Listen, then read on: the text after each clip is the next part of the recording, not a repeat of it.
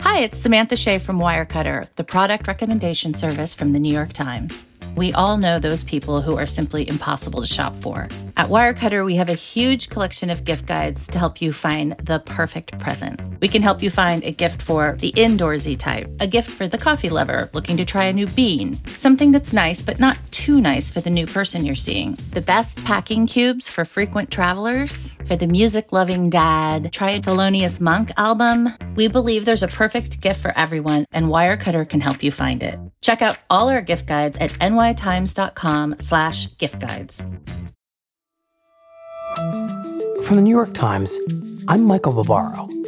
Here's what you need to know today.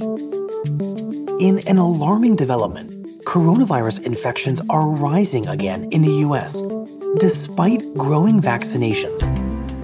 Infections had declined for weeks and then plateaued.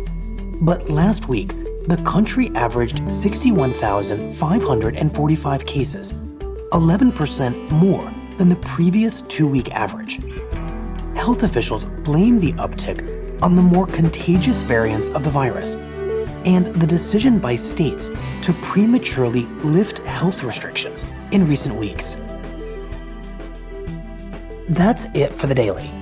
I'm Michael Barbaro. See you tomorrow.